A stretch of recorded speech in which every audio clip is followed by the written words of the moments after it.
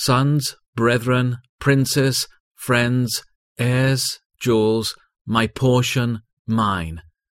By John Macduff. And they shall be mine, says the Lord Almighty, in that day when I make up my jewels. Malachi 3:17. My jewels. Of what favoured creatures does Jehovah thus speak?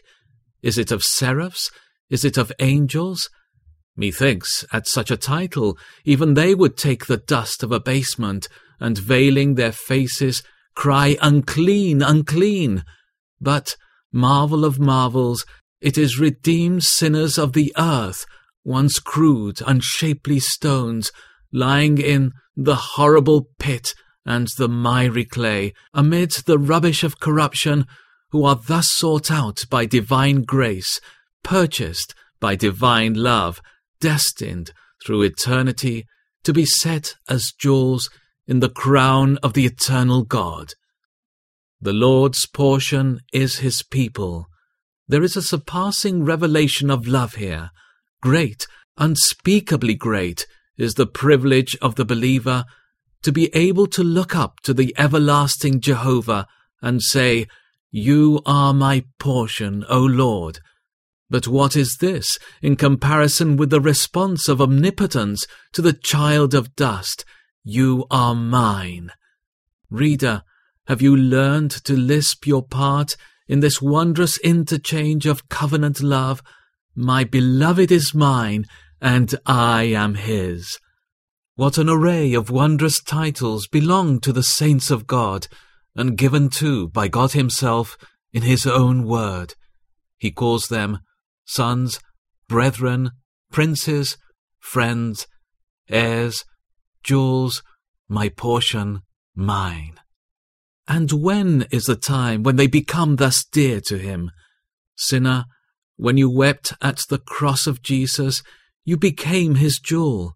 No, from eternity past, he has loved you with an everlasting love. True, you are not yet set in his crown. You are yet undergoing the process of polishing. Affliction is preparing you.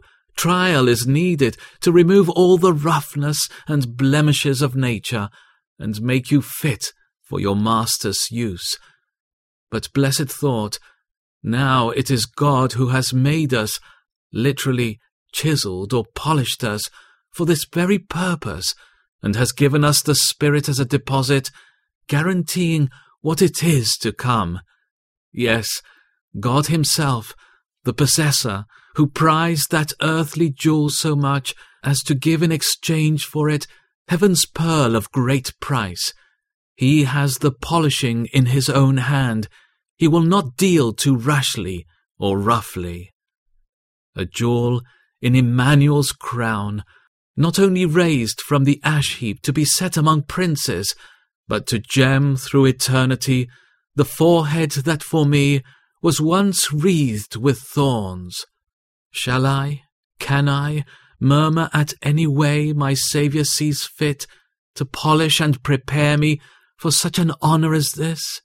Let me sink down on my nightly pillow, overpowered with the thought, and as I hear my covenant God whispering in my ear the astounding accents, You are mine, I may well reply, I will both lie down and sleep in peace, for you alone, O Lord, make me live in safety.